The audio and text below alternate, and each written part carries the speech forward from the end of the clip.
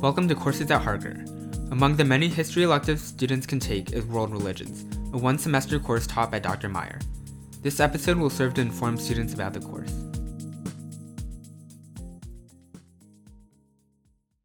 Well, I'm Dr. Ruth Meyer. I've been working at the Harker School since 2002. I have a PhD in depth psychology, which is basically the combination of psychology and history. So I really combined the two things for my dissertation. And it has also involved a lot of study of mythology and world religion. So all of those things kind of combine to make my real field of interest the two electives which I teach. So could you give us an overview of world religions? Yes, world religions really looks at all of the world's religions, right from the very earliest Native American practices, right through covering, obviously, the major religions like Hinduism, Buddhism, Christianity, Islam, Judaism, and then we go into some of the much more modern religions that you would probably have never studied anywhere else, like Rastafarianism and even Scientology. So that's the actual content of the course. Mm-hmm. And why do you think it's important that students understand these different religions?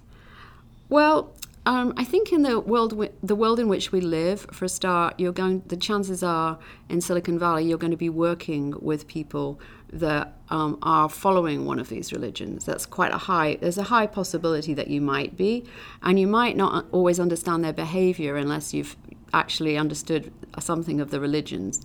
And we have a massive amount of different religions actually represented at Harker, although we don't broadcast the fact, but we have Sikhs here, we have Muslims here, we have Jews here, we have Christians, and just learning about, and a lot of Hindus, and probably even Buddhists, I've learned. So we can learn a lot about each other and our ideas. But I think the main reason why I feel that the course is really, really important is that at Harker, I would say there are quite a large group of people who I'd describe as seekers. And what they are doing is, it's not that they're particularly religious, but they're interested in learning what might exist or what theories might exist for beyond the here and now. So instead of focusing on just on grades or materialistic achievement, they're interested in learning about how to lead a good life, what might possibly happen after your death, how to meditate, how to achieve a degree of peace with yourself and friendship with your neighbors. And all of the world religions, to some degree, have a commonality in that they teach about those things.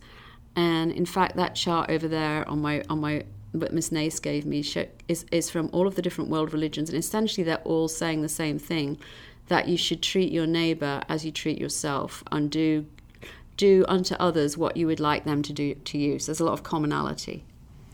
Right. And on a day-to-day basis in the class, what are some things that you do? And are there a lot of projects, a lot of tests? Well, I like to, because it's an elective and it's open to everyone from sophomores and above, I like to do a lot of what I would call very interactive projects. So I will be maybe setting some reading for homework, but in class what we'll do is we'll try and apply the reading. So if you've read, for example, in the first chapter about the Native Americans, you'll learn that one of their practices was to make a medicine circle, and they would align it to the points of the compass, and each of the points would have be connected with an element like fire, earth, water, or air. So I have the students design their own ritual based on what they've learned, and we'd go outside and we do it, and we can.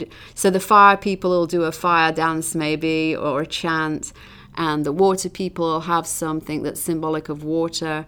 And so we have a lot of fun we're just trying to capture the spirit of the ritual and see what it might have been like. So when we do Buddhism, for example, I actually practiced as a Zen Buddhist for a time, so I know how to teach people how to meditate according to Zen Buddhist rules. And so they actually have an experience of trying to practice Zen meditation and see what it brings to them. Hands down, one that seems to get everybody really interested is shamanism, real or fake. And a shaman in Native American practice and in the practice of many native religions was like a medicine man or healer who could somehow connect with the evil spirit that they believed had made the person sick and get rid of it through doing some magic. So there are a lot of people today that claim that they are modern-day shamans. So I have people investigate shaman sites, modern-day shaman sites, after we've examined like how you become a shaman according to Native American tradition. And then we decide whether they are real or fake. And we also look at videos that have been made that are allegedly showing shamanistic healing, and we try to decide whether they're real or fake. And that's proved to be tremendously popular. And then the other thing I think that people have really enjoyed is the end of the year project, which is where you basically choose a religious site to visit that interests you. And I encourage students to ask their friends so they can invite them somewhere, maybe where their parents go. So one year I had somebody who was a Sikh who invited them all to go to their temple and have a day there. And they really enjoyed it because they spent all their time eating, I think, because hospitality and eating and drinking are a big part of Sikh religion. And so I just encourage people to go and visit a religious site somewhere in the area and then write a report on it. And I think that's proved to be like really popular because, again, it's experiential. You're experiencing something different outside of your everyday life and something you wouldn't normally do, and you get to choose where you go. Okay. Is there anything else you think students might want to know about the course? I think that's pretty much it, apart from the fact that I don't know if I mentioned this, but throughout I try to do different types of meditation with the students, and we'll practice Hindu techniques of meditation involving breathing and yoga. We'll practice Buddhist techniques which involve, like I said, the Zen meditation. We'll practice guided meditation, which is where you sort of relax and try and get yourself into what I'd call more of a sort of spiritual space, so that you can imagine nature as being very beautiful, because certainly the Native Americans and a lot of religions really, really value nature and green issues. So, and then usually because I have seniors in the class and it's semester 2, we do a special ritual at the end for the seniors.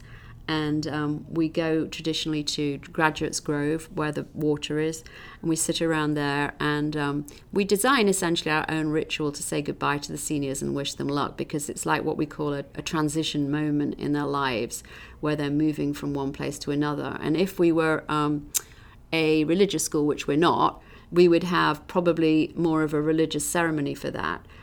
But we just design our own ceremony based on what we think is a fun thing to do, really, based on some of the ideas that I've taught. And it's by the water, because the water is always calming and purifying. Thanks for tuning into this episode of Courses at Harker. Make sure to check out harkerpodcasts.net/courses for episodes on other courses you might be interested in. You can also access our episodes on the student portal and through planner.harker.org. Subscribe on Apple Podcasts and let us know what course you'd like us to cover next through our website.